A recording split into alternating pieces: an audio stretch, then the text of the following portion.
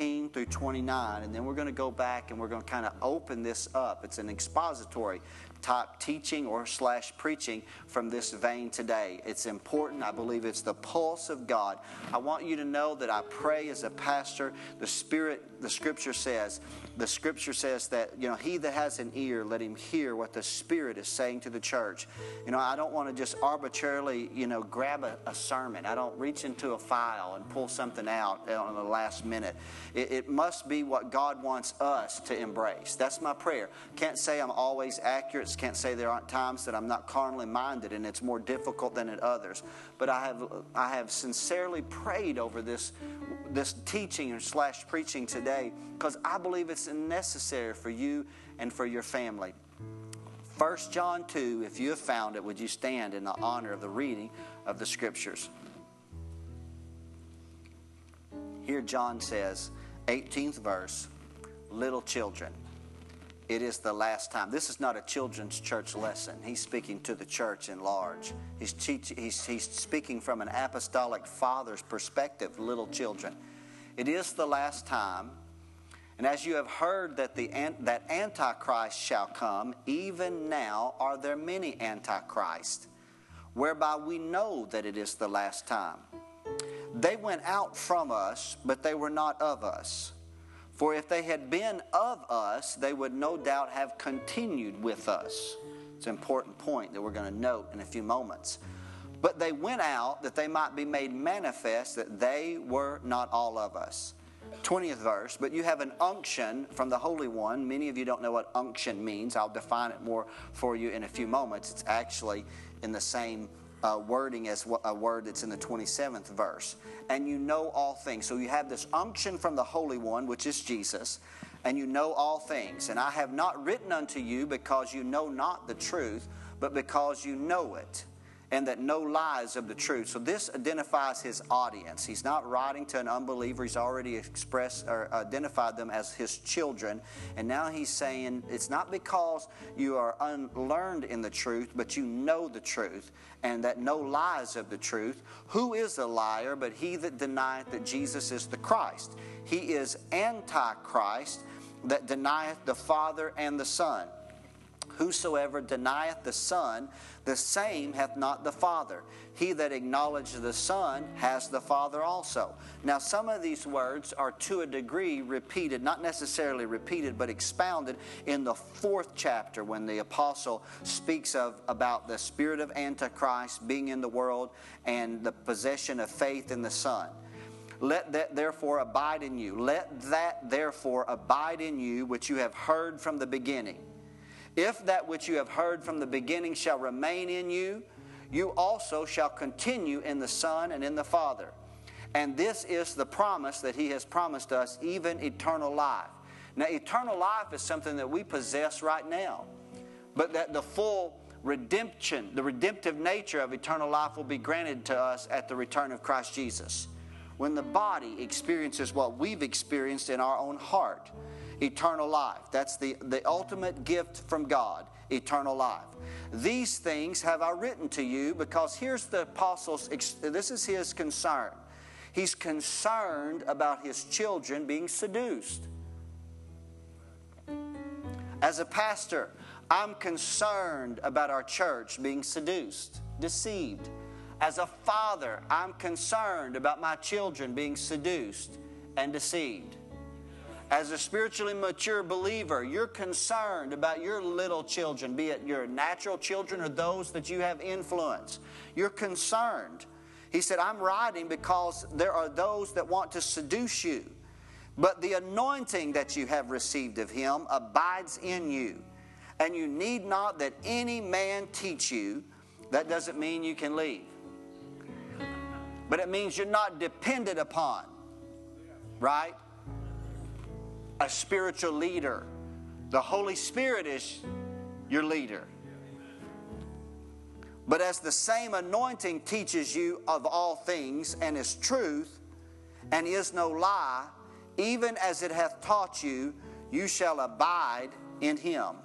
And now, little children, abide in him, that when he shall appear, we may have confidence and not be ashamed before him at his coming.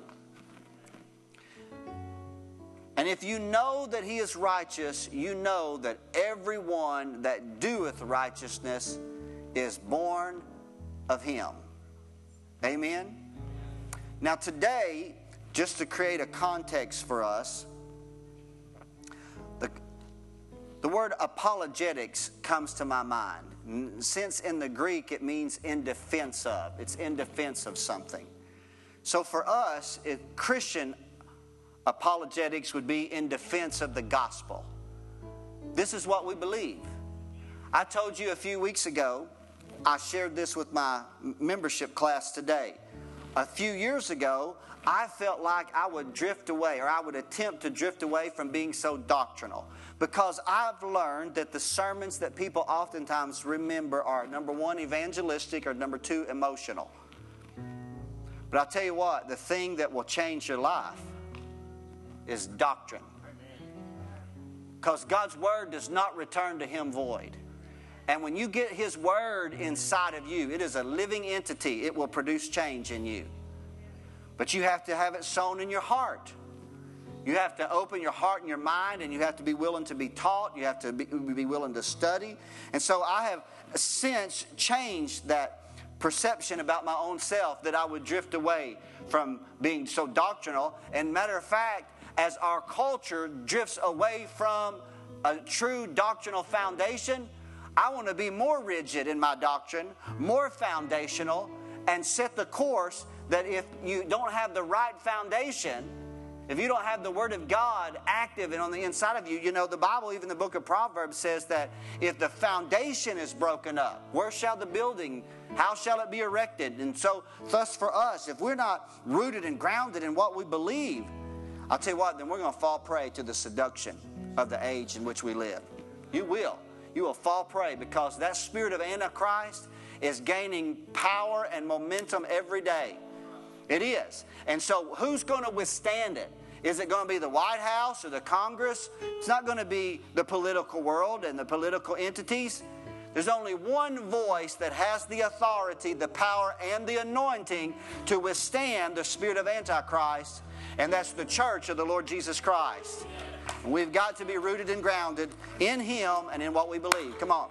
So today, for a title, my message is titled, In Defense of the Gospel. In defense of the gospel. Father, I love you. Thank you for this church family who are receptive to what I'm saying and where I'm going today. And I pray that the journey that we make collectively will charge their spiritual batteries.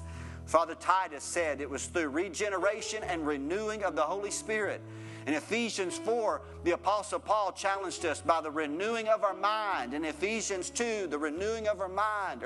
Romans 12, 2. So God, today we look to that renewing moment, that element, that component that the Word of God produces. Father, may it be quickened by the Holy Spirit. If it's but a lesson, a lecture, a teaching, or a sermon, it will fail miserably. But if it is anointed of the Holy Spirit and written on the fleshly tablet of the heart, the people will walk away here spiritually invigorated, God. It's in Jesus' name I pray. All God's children said, amen. Thank you so much for your reverence to the Word of God. I appreciate so much you honoring the Word each week by standing in agreement. I'd like to take a moment to just again be able to try to open this particular passage of Scripture up to us. It was difficult, thank you, Brother Darrell, it was very difficult for me to narrow down this doctrinal basis in the book of the epistle of 1 John. For the epistle, as it gains each passage, each chapter, each verse seems to need the strength that the previous chapters and verses gave, and also it's launching forward into the successive chapters and verses. And so for me to narrow it down, so I started with this kind of shift. The preceding verses above that in 1 John, he had talked about the world and the lust of the flesh and the lust of the eye and the pride of life, and that if you love the world and the love of the Father is not in you, if your passion and your commitment and your submission is to the world, then the love of the Father is not inside you. And then he makes a startling statement here in the 18th verse. It seems like as the apostle is writing, it seems like he gets more stern and more more serious, if I can use that word. Just kind of, have you ever tried to have that conversation with your maturing teenager? When in your heart, I got to talk to you about something. This is real. This is big. And you're it's like, I need you to be, I need you to, this is serious. And they're like, yeah, yes, oh, yeah, I got it.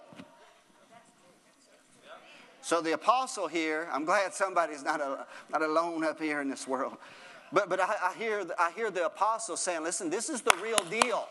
He said, this is the last time.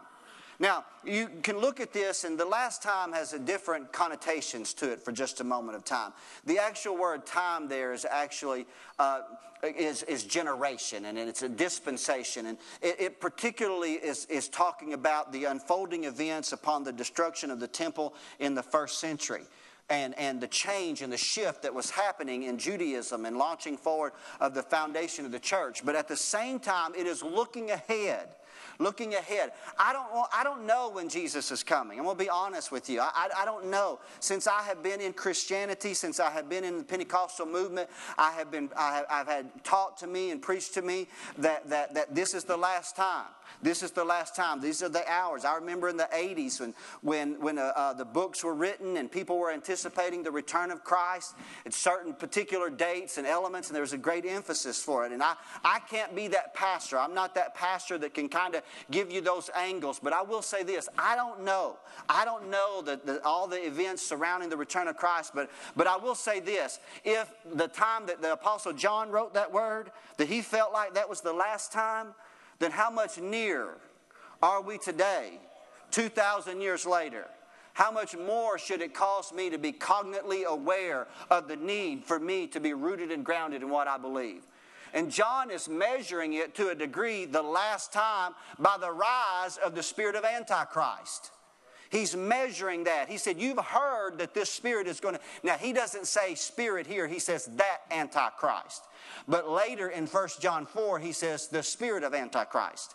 Now, there are many that hold to and believe in a singular person that will emerge as a leader in the Middle Eastern climate, and perhaps a rebuilt third temple in Jerusalem that we would note as the Antichrist.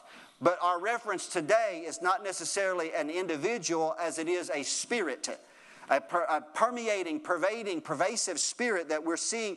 It's been in the earth since the beginning, or since the time of Christ. But it seems like this spirit is gaining more and more momentum. Again, as I look back and I think about the things that had been taught to me for the last 30 years in Pentecostalism, we're seeing the effects of that spirit stamp and grab its stronghold, grab the heart of nations more today than ever before. The word anti in Greek simply means to oppose. Oppose Christ. Anti-Christ. So John begins to give us a little bit of a dialogue to a degree of what the spirit of Antichrist actually is. And we're going to look at that here in just a few moments. Because he said many Antichrists are in the world. And you say, well, who then is Antichrist? In the 22nd verse, he answers this. He that denies that Jesus is the Christ. He said, that person is Antichrist, that entity, that ideology, or that theology, or that religion, or even that church, that is Antichrist. Now, you have to read more into what he's saying in the 22nd verse of simply saying, well, I know a lot of things, even as Islam, that say things about that Jesus is the Christ. But when they say Jesus is the Christ, their belief is far different than what your belief is. If you take the time to read 1 John chapter 2, 3, and especially the 4th chapter, as the Apostle John is referring to that Jesus Christ is come in the flesh. The 4th chapter, he says, every spirit that confesses confesses not that Jesus Christ is come in the flesh is that spirit of Antichrist. What John is saying, every spirit that does not confess that Jesus Christ came in the flesh, Son of God, Son of Man, atoning sacrifice, fulfilling all of the redemptive roles defined previously by the authors of Scripture, fulfilled in the personhood of Jesus Christ.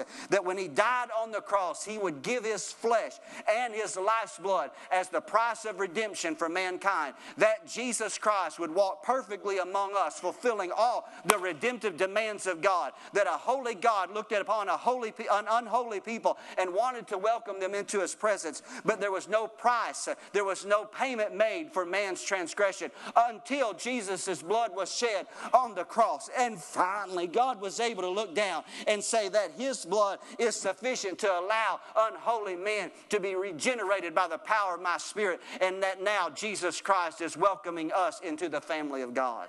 So I know that's a paraphrase of those passages, but that's when he's talking about. You say, Pastor, is that true? Yeah, read. When John writes, he's writing from the strength of both his gospel, the Gospel of John, and also the entirety of the book. So he that is Antichrist is he that denies that Jesus is the atoning sacrifice for the payment of sin. That's what John is saying. Every spirit, 1 John 4 and 3, that confesses not that Jesus Christ is come in the flesh is Antichrist. He said this, and I'm going to allude more to this in a moment of time, but he said they went out from us. So the spirit of Antichrist seems to have found its beginning point in either Judaism or the early stages of the church. He said they went out from us, but they were not of us. And that's the difficulty of seduction and deception, because Satan oftentimes has something that's counterfeit that looks awful close to the original. And so they went out from us, they looked like us, they may even sounded like us, they may even had some similarities in their doctrine, but they were not of us. Because if they had been of us, they would have stayed with us, to which I'll allude in a moment of time. Now, in weeks gone by, I've noted this, and so I have it in my notes, previously noted. I've said this in my own uneducated language. Somebody is right, and somebody's wrong in belief systems. You know, everybody has a belief system. I don't know anybody that doesn't have a belief system at some level. Even the atheist has a belief system. And eternity will reveal who was right and who was wrong. And so you and I have discovered that there are various opinions even within Christianity. There are certainly various opinions between diverse religions, such as Christianity and Islam or Buddhism. We have various opinions found in atheism, because atheism is a religion in and of itself, for it's made man God, which then actually affords it more to be humanism than atheism. I don't believe that there's a single atheist anywhere. I just don't believe it. It's a myth. And that's because they believe in something. They just elevated themselves to the place that God should be. Are y'all hearing me today? But here's the truth. And all claim to have the truth. Now, it's my belief, and this is my personal belief, somebody's got it right. You'll think about the pantheon of ideologies and religions. Surely somebody's got the accurate record and account.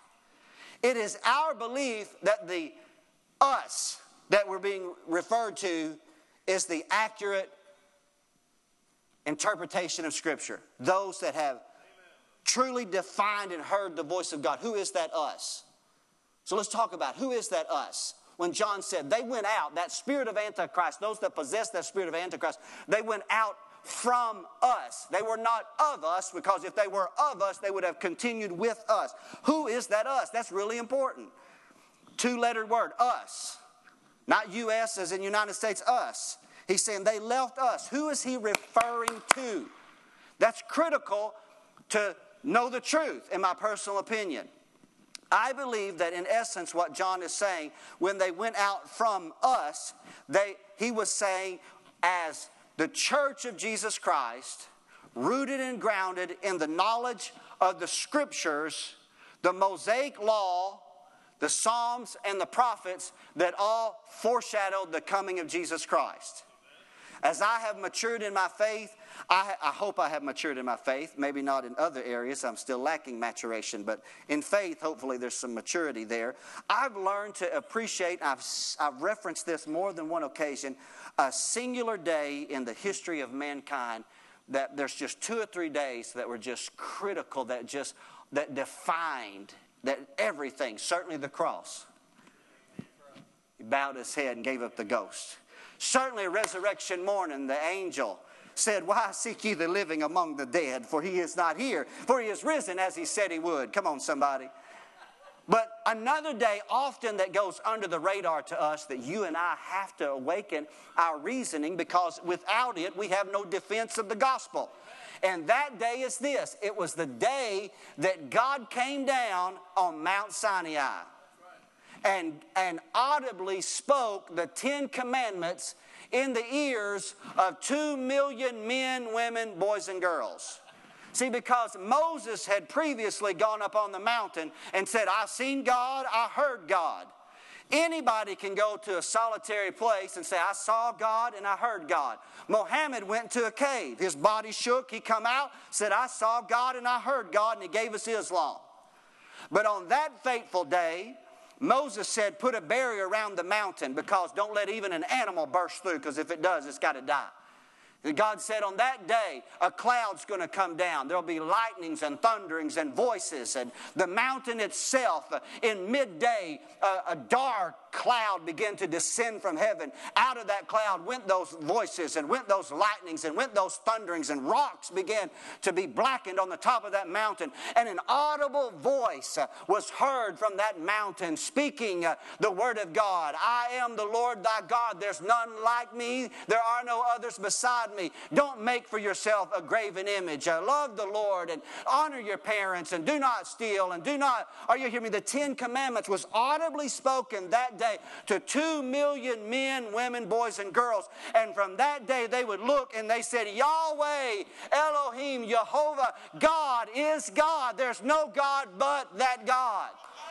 So when John is saying they went out from us, what he's saying is we are a part of the us, that we had the record given to us of our fathers when 2 million men, women, boys, and girls saw the power and the glory of God sit on the mountain and give us the 10 Commandments.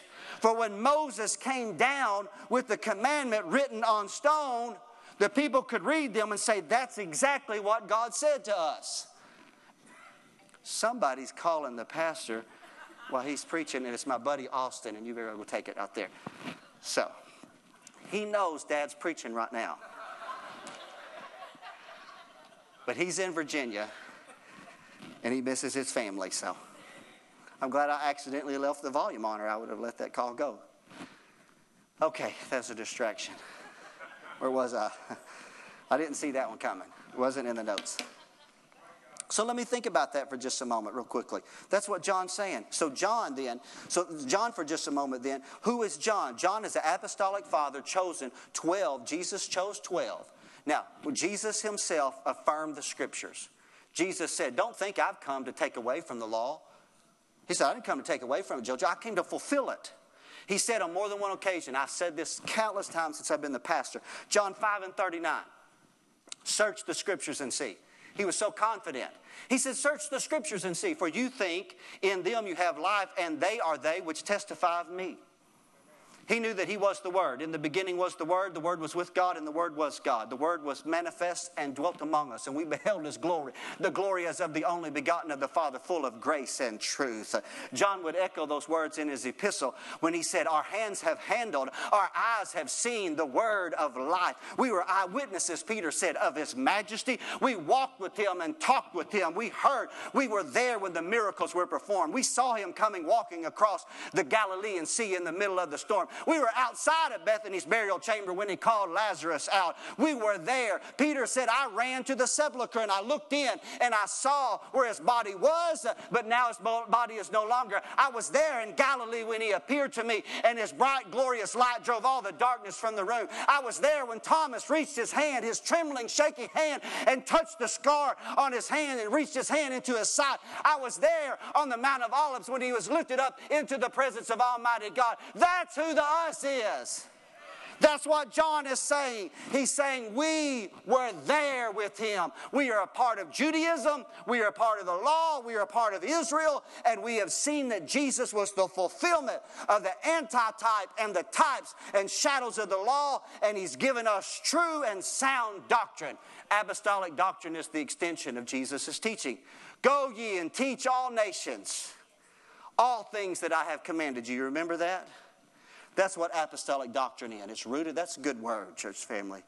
It's rooted in Judaism. Jesus Christ is the chief cornerstone. Right, remember this? All 12 apostles and Paul were Jews, and they were steeped in the knowledge of Scriptures. And so the New Testament unfolds first from the teachings of Jesus as a Jew, and its fulfillment of the Scriptures and the writings of the apostles who are writing by revelation of the Spirit. That is the us that he was referring to. You know, I love Jesus' affirmation of the Scriptures one last time. Did you know that he himself quoted from 24 of the 39 books of the Old Testament during his ministry, captured by the 4 New Testament gospel writers? And did you know that the New Testament epistles, along with the Gospels, quote from 34 of the 39 books of the Old Testament? And so that is the us. It is the continuation, the fulfillment of what had been prophesied in the Old Testament and was found its completion in the person of Jesus Christ. How many believe that's the us? To me, that's pretty clearly seen. That's the us. I want to hang out with that group of people. Come on. You can go into that cave with Muhammad if you want to, but I'm not going in that cave. But I'm going to trust in the Lord. There's great deception in the last day. That's what he said. The apostle said. The word seduce in Greek means to roam from safety, truth, or virtue. It's translated as go astray, deceive, or err. E-R-R. It means to seduce or to wander out of the way. It seems as if our adversary's tactics, Paul said the enemy has a scheme. It says, don't be ignorant of his devices. Is to cause even Christians to go, right? To go astray. To be led astray. To be led into error. Paul warned of seducing spirits and doctrines of devils. Paul warned of evil men and seducers growing worse and worse, deceiving and being deceived. So therefore you, as a contemporary Christian in America, in 2014, you know what you need to know? You know what you need to know? You need to know the truth. You need to know the truth. You need to be rooted and grounded in truth and faith. I've said this previously. I guess this is a day of recollection. I've said this previously, in that we have more resources available to us than any other time in human history. But in America today, we are the most biblically illiterate generation that our American culture has ever known. Because we got our faces buried in our iPhones and in our iPads and in our television sets, and nobody's got time to just get in the Word of God. So you got to get in it's not going to just happen. You got to hide the Word in your heart. You got to study to show yourself approved unto God. This 45-minute sermon you get on Sunday morning, as dynamic as it may be, is not sufficient for you to sustain you when the spirit of seduction comes your way. Come on, it's time for us to mature, to grow in faith, to become rooted and grounded. I've said it so often, you got to know what you believe and why you believe it. You got to be able to give a defense of the gospel. When you're asked a question, the Bible says you got to be ready to answer that question.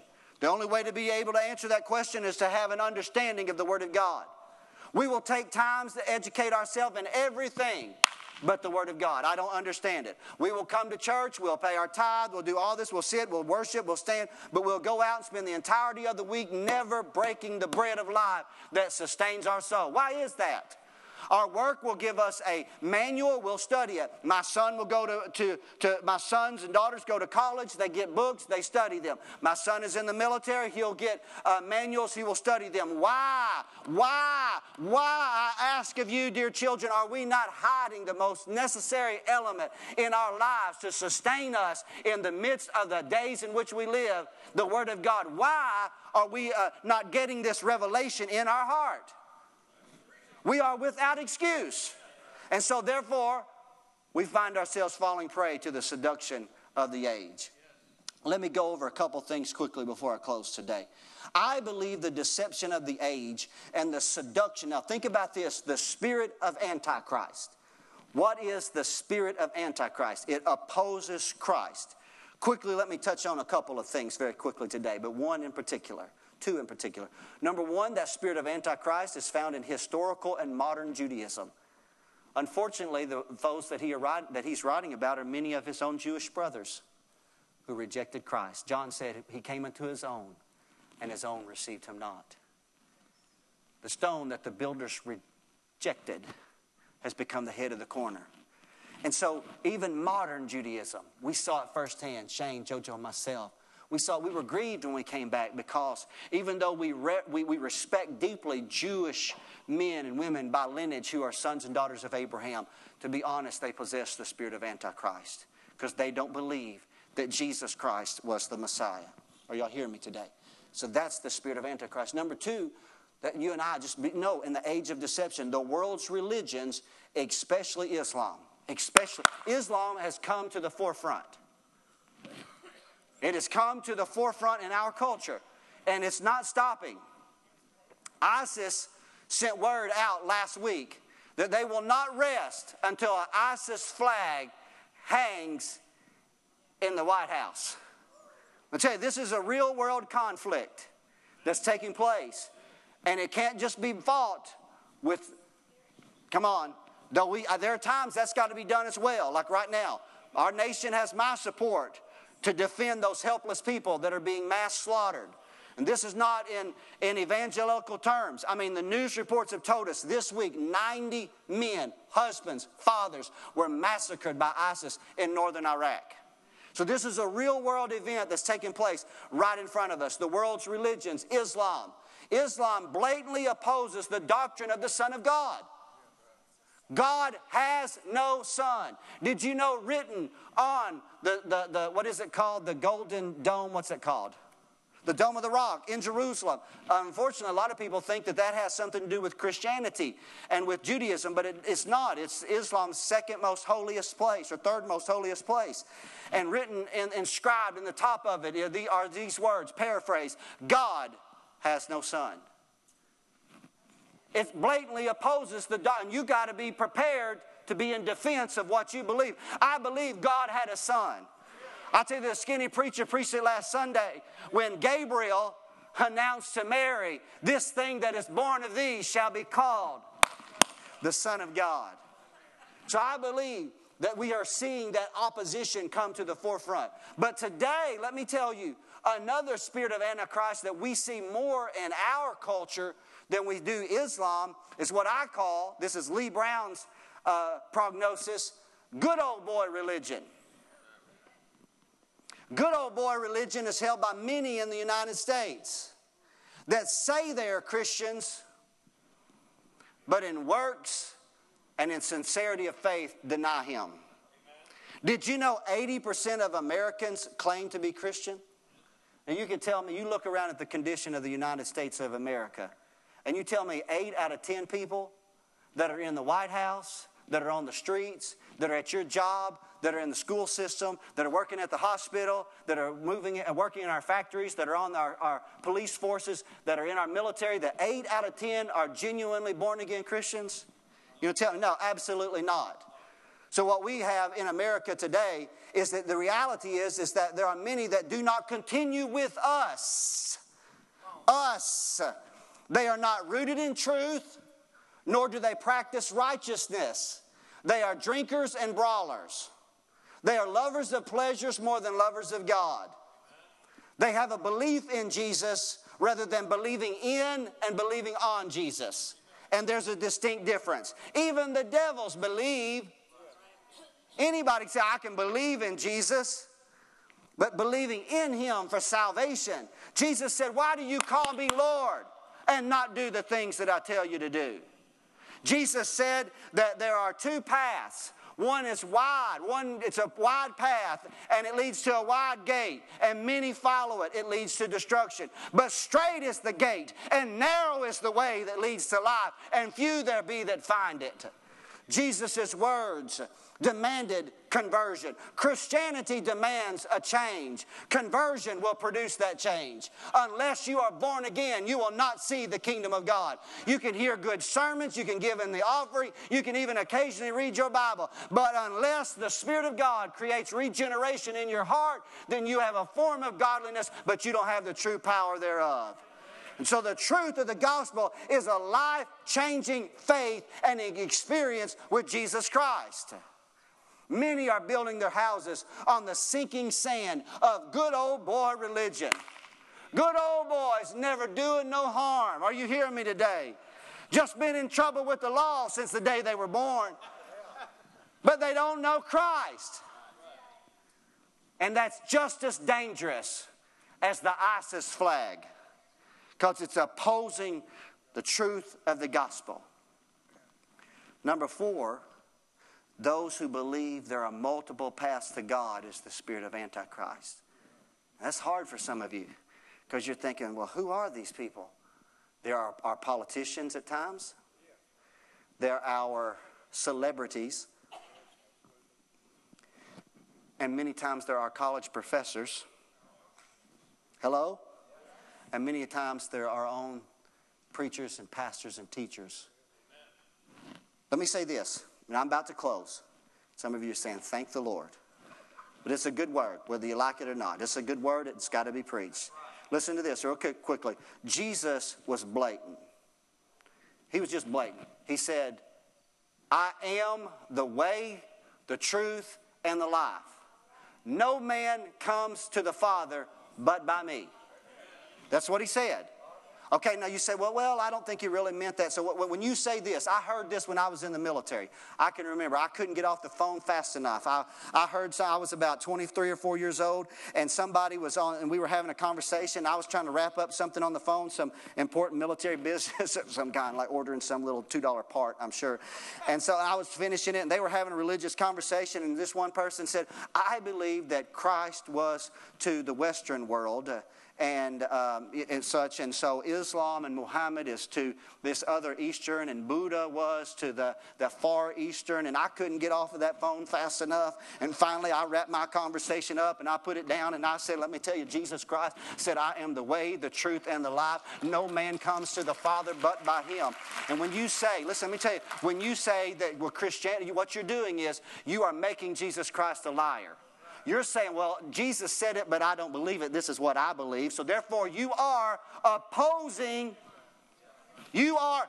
Come on now, let's don't play games in here today. Your ideology, wherever you got it from, is opposing the teachings of Jesus Christ. And it makes you the spirit. You may not be flying that black flag of ISIS and murdering people in northern Iraq, but if you believe there are other paths to heaven other than through Christ Jesus, you are duped, deceived by the spirit of Antichrist, and you are, oh my God, that's a good word. That's the truth. I'm in defense of the gospel. Lastly today, you say, Pastor, what do I need to not be deceived? What do I need? To not be deceived and seduced, you and I have got to have the anointing. Listen, we got to have an anointing in our lives. We got to have a quickened work of the Holy Spirit. That word anointing in the Greek is charisma, and it means smearing, the unguent, endowment, unction, power of the Holy Ghost. It is that quickened work of the Holy Spirit who reveals His word to me. Do you remember what John said in 1 John 4? He said, Beloved, believe not every spirit, but try the spirits, for many spirits are come that are not of God. We've got to be able to to discern those spirits. And the way we discern those spirits is by the quickening work of the Holy Spirit in our hearts and lives as we judge statements, ideologies, and religious creeds and constitutions by the revelation of God's holy word. Jesus himself said, it is expedient for you that I go away. If I go not away, the Comforter will not come. But if I go away, I will send the Comforter. And when he comes, he said, he will guide you into all truth. He will glorify me. He will receive of mine and share it with you. How do I know that I've got the anointing in my life? How do I know that I've got the truth? The truth is found in Jesus Christ. And when I have a word, an unction, I have an anointing, something that is lifting up Christ, magnifying his redemptive work, showing me him in his beauty, his power, his grace, and the promise of his soon and imminent return. I can look at that and say that is the anointing. That's the work of the Spirit, because Christ is being glorified in my life. The Holy Spirit reveals Jesus. The Holy Spirit teaches truth. That truth is in Jesus. You and I are frustrated with other religions, but we don't hate, because he that hateth is not perfected in love. Perfect love. The Father of lights, God is love. God is love. And so we learn to walk in love. He that hateth his brother is in darkness even unto now. But he that loveth, even in our frustration, even in our aggravation, even when we are grieved and concerned with ideologies and religions, we do not hate people, but we pray. We pray for them in love. And so we walk in love, we walk in grace, and we walk in mercy because we have an anointing upon our life. We learn to forgive, and it is a learned process. Come on, somebody. Because the Father dwells within me by the power of his Holy Spirit. Darrell, join me on the platform as we close. The Holy Spirit teaches you and I to avoid things that grieve his heart. That's what the anointing does for you. How are you going to keep yourself from sin? Because I got an anointing upon my life. Come on, how do I know what's right and wrong? I've got a revelation of the truth of the Scriptures. Right? It's not a historical book to me. It's a living word. This thing's more alive than anything that you and I can see, hear, smell, feel, or taste. Come on. It's the living word of God. The heavens will be folded up like a garment, but this word will live forever. Hallelujah. You and I never confess salvation through works, but the Spirit brings forth good works that accompany salvation. We learn to walk in the light as he is in the light. Does that make sense today? It's a process. Remember, he said they went out from us. They were not of us, because if they were of us, they would have continued with us. John is very rigid in his belief system that he gives us. He doesn't just give a mass covering to every ideology and theology and religion, no matter how much you like it. No matter how much you like your celebrity that has given another... Listen, John doesn't give us a mass covering, does he? John is very blatant. If you don't believe in the Son, then you don't have the Father. That's what he said. So the Holy Spirit within me produces an anointing, and it teaches me to deny ungodliness and to live soberly, righteously, and godly in this present generation in defense of the gospel. I have 3 questions for you in dismissal in the time of surrender to the Lord in our hearts and minds. Questions that I would want my children to answer. Questions that I would ask myself. Questions that I believe that we need to ask ourselves. Do you ask yourself questions? I do. I take when I was in the military, I guess I have the military on my mind today. I was an inventory management specialist, which meant I counted parts to a certain degree. But we took inventory. Paul said, he said, examine yourself. Are you in the faith? I tell you, you have to ask yourself questions based upon what you've heard. I have 3 quick questions for you today for every person. Number 1, even if you're saved, are you rooted in the truth? Do you read and study the Word? Come on, is this the only time that you hear the Word of God? Is what you hear on Sunday morning? Let me tell you, you will be forever an anemic Christian. I'm not saying you're not born again and going to heaven. I'm saying you will never mature until you learn to get this Word in you. And you are always more susceptible to seduction without the Word in you. You got to set your heart I remember one pastor, and I've told this before, one pastor, it was Jerry Savelle, a Word of Faith pastor, that upon his early conversion, he would want to wake up and get into the Word of God, because he knew, hide the Word in your heart, and you'll not sin against God. Renew your mind by the Word. But every time he'd get in that Word in the morning time, he would drift. How many of you have ever had that? Right? Well, there's a reason behind it, because the Word brings peace. But so what he found out, there was one place that he could be in his house where he would not fall asleep when he would read the Word early in the morning. And that was, he would stand on the edge of his old cast iron bathtub in his bathroom, and he would read the Word of God. I'll tell you, do whatever you got to do. Get it on CD, listen to it. I knew people that put it in an old tape recorder, those old cassette recorders, put it in their pillow at night. Go to bed. You got it on your iPhone now. Come on, we are without excuse. Get it in you. Faith comes by hearing. As you hear it, glean it, study it, read it. Come on, get in the book of Ephesians. Come on, get in the book of Galatians. Read the book of Romans. Come on, get this Word in you. Know these epistles. That's apostolic doctrine. It will change your life. You will not be susceptible to seduction and deception if you're rooted in the truth. Number 2, do you have an anointing in your life? If you don't have an anointing, then you have to ask the Father, God, I need an anointing. I'll tell you, my life changed with an anointing. When the presence of God, I will pray for any person that comes forward and says, Pastor Brown, as I resist the spirit of Antichrist and study the Word, I need the anointing, Pastor. And pastors, would y'all lay hands on me today that God will give me an anointing? I will. I'll pray with you today. We will not leave this building until we pray with you today, because you need the anointing. And lastly, as our heads are bowed and our eyes closed in the presence of God, is there anyone here today that would say, Pastor, that would answer this question? My third question was this: do you trust in Christ as your Savior? Do you trust in Christ? Are you born again? Remember what John said? He said, I'm writing to you not because you don't know the truth, but because you know the truth. The truth is in you through Christ.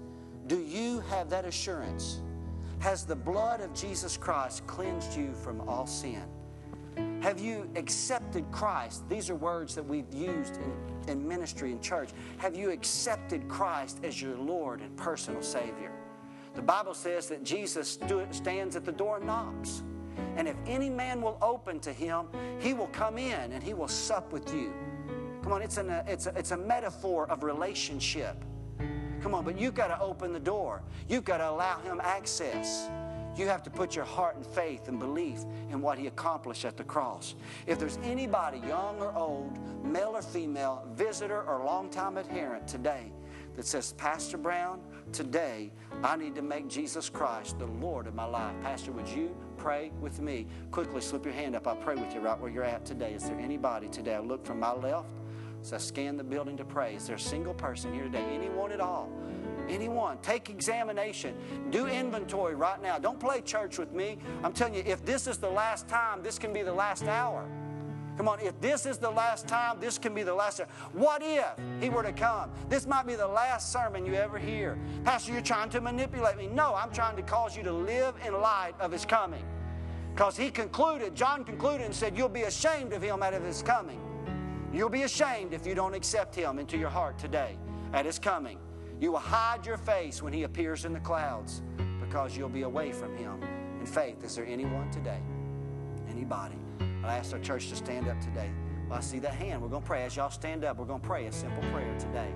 Thank you so much. Thank you for raising that hand today. We're going to pray. Our heads are bowed, eyes closed, right there at the very